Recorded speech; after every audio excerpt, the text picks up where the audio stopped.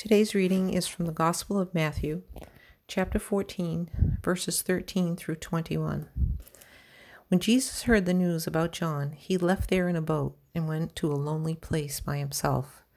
The people heard about it, and so they left their towns and followed him by land. Jesus got out of the boat, and when he saw the large crowd, his heart was filled with pity for them, and he healed their sick. That evening his disciples came to him and said, "It is already very late, and this is a lonely place.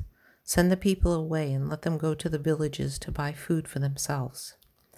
"They don't have to leave," answered Jesus. "You yourselves give them something to eat." "All we have here are 5 loaves and 2 fishes," they replied. "Then bring them here to me," Jesus said.